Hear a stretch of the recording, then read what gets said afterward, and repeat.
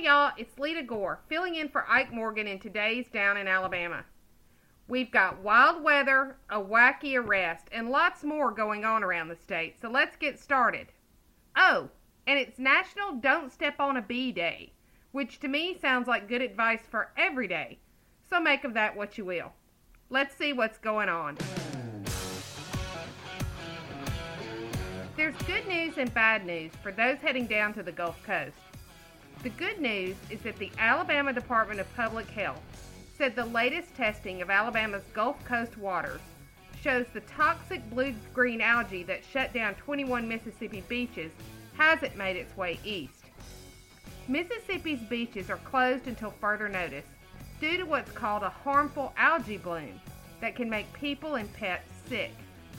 It also impacts the seafood from the area, meaning fish and seafood harvesters are having to go further out for their catch. All of Alabama's waters tested below levels of concern with regards to harmful algae, so that's the good news. The not so good news is that weather watchers are warning that the low pressure area that's moving into the Gulf could become a tropical depression as soon as today. Hurricane, tropical storm, and storm surge watches could be issued for part of the northern Gulf Coast later this afternoon. If the low-pressure system gains strength, it will be Tropical Storm Barry and could dump heavy rains all along the coast. Well, here's a strange one for you. A well-known Huntsville real estate broker was arrested Tuesday on misdemeanor harassment charges stemming from, of all things, a dispute over a parking space. Russ Russell faces charges of disorderly conduct, a misdemeanor, in connection to the ongoing dispute with a fellow office tenant over what Russell said was damaging parking practices. The dispute got so heated, police said, that Russell rented a vehicle for about a month and parked it by the other tenant's parking space with a sign that said, "Parking Instructions of America," and photos of the tenant's parking style and address. As you can imagine, that didn't go over too well. There are a lot more details coming on this one, and I think you'll need to check back with AL.com for the latest on the parking drama. On much happier driving news, you have to check out the AL.com story from Jeremy Gray about steering wheel Joe Craig.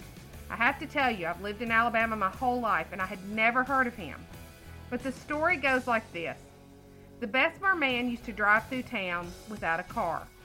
Craig had a steering wheel in his hand and would pretend to drive through the area. He'd even park his steering wheel, then take to preaching in the street, and reportedly ticket cars that wrongly parked in handicapped parking spaces.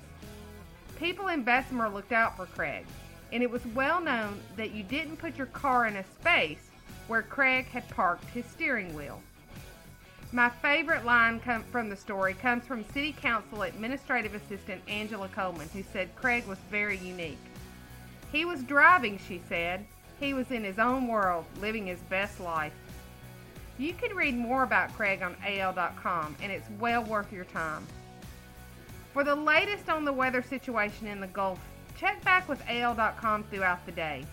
And as always, we appreciate you listening. Thanks a lot.